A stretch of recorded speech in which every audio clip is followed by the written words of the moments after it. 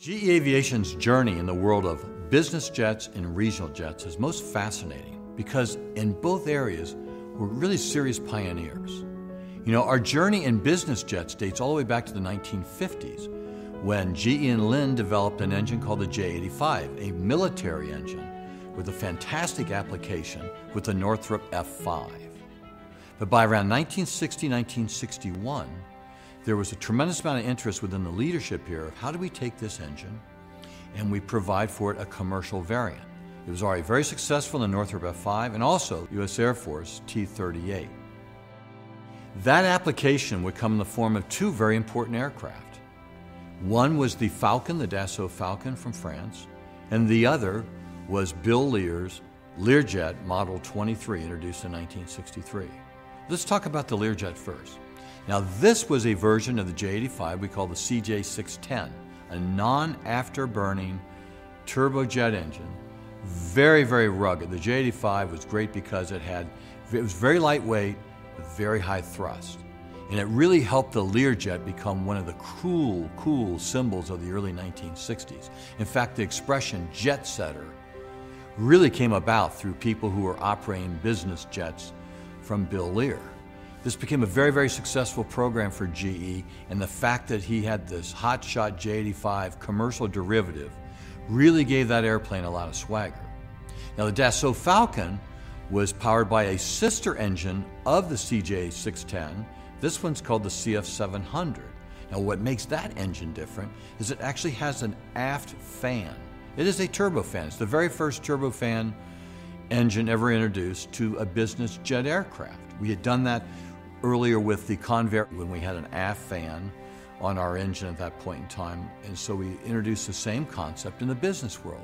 So in the 1960s, we produced over 2,000 business jets for these very, very progressive aircraft, and we were firmly established as a real pioneer in that field, but we lost interest in it. The reason was the development costs were so high that we didn't feel it warranted the return that we were going to get in the world of the large jetliners that GE was entering very aggressively in the 1960s. However, our journey with business jets doesn't end there. By the late 1970s, Canadair had introduced an aircraft called the Challenger, and this would be powered by one of our other great military derivatives. The TF-34 powered both the Navy's S-3 and also the Army's A-10 Warthog. This was a very, very rugged engine. Because of its military requirements, it had to be able to reach takeoff thrust several times within a single sortie.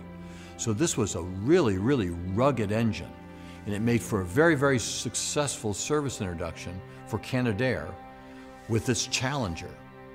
Now, because of the success of the Challenger, Canadair, which gets purchased by Bombardier in the mid-1980s, then takes another leap forward into the world of regional jets. And the conception was to do this 50-passenger airplane based on the Challenger and using a GE CF-34 engine.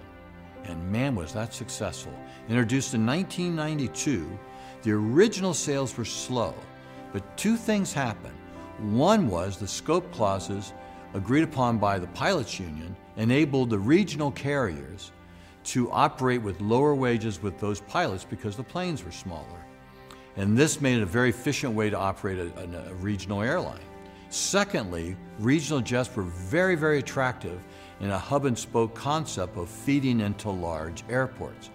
So by the mid to late 1990s, GE's commitment to this industry of regional jets started looking very smart. In 1995, Canadair came back to GE and said, we'd like to do a 70-passenger aircraft to add to our 50-passenger. But at that point in time, our GE chairman, Jack Welch, was a little concerned about whether we were going to get the adequate return on such a big investment of doing another engine in that market. Chuck Chadwell, who ran commercial engines here in Evendale, Ohio, he had a different view. He said, we're going to go do this. And he charged his project leader, Lloyd Thompson, to go to Montreal, close a deal on the 70-passenger regional jet, and we'll go to Jack and sell it. And that's just what they did.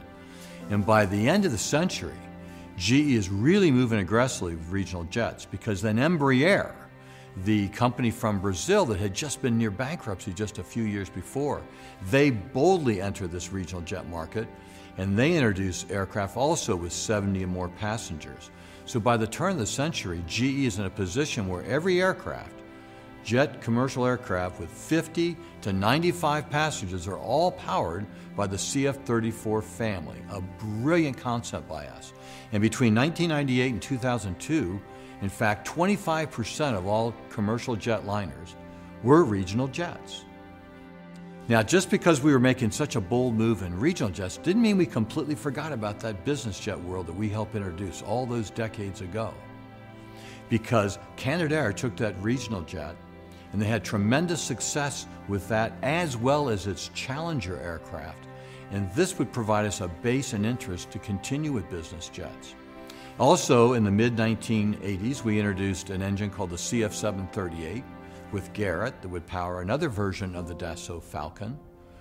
And then in 2004, GE would team with Honda. Honda had a vision for many years to introduce a small business jet to the market. And they had successfully tested their engine called the HF-118 and the Honda Jet aircraft. They came to GE and said, would you partner with us on the engine piece, help us get the certification experience we need, also help us provide the critical product support and other things. We would make that agreement in 2004, but as it turned out, GE became very, very involved in the actual development of the engine. We brought to bear a number of materials, technologies, and design learning that we had used in our military and large commercial portfolio to make the ultimate engine. It's called the HF-120 for the Honda Jet extremely successful. So we were firmly planted with Honda on this program, and then in 2010, Bombardier comes to GE with a new concept for a larger business jet called the Global Express 7000 and 8000. And with that, GE would ultimately build its largest business jet engine, that being the Passport. So where are we today with both regional jets and business jets? We have a tremendous franchise. Right now we have the GE Honda powering the Honda Jet, but we are also seeking other applications for this small rugged engine. And on the larger end of the business jets, we have our Passport now, very successfully flying with the Global Express 7000 and 8000 aircraft. These are very high altitude airplanes. Very, very successful franchise we envision going forward. So we're in a tremendous position with our business jets. On the regional jet side, the CF-34 family is going to be in production for a very, very long time.